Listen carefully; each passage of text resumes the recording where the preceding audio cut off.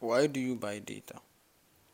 I once asked someone why they buy data, and all they had to tell me was to watch status. Like the person didn't have data, and like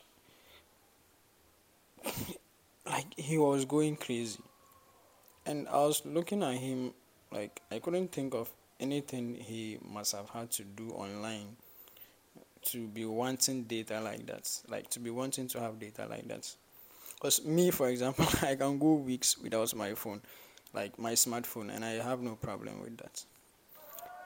But this guy, I couldn't get this guy, I couldn't get my head around the fact that you don't have data for just a few hours, and you're already going crazy.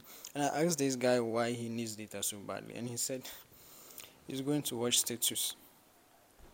Bruh, just status. God, like you would think he wants to check his email or he wants to like do something very important. This guy told me he wants to watch status.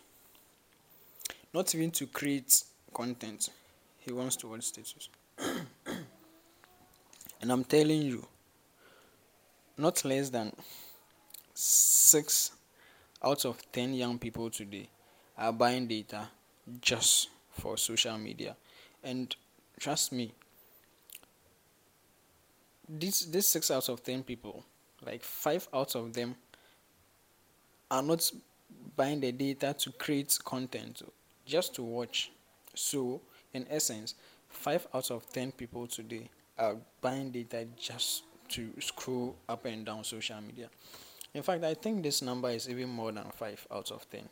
But just for the benefit of doubt, like 5 out of 10 young people today are just buying data to scroll up and down social media, and that's all.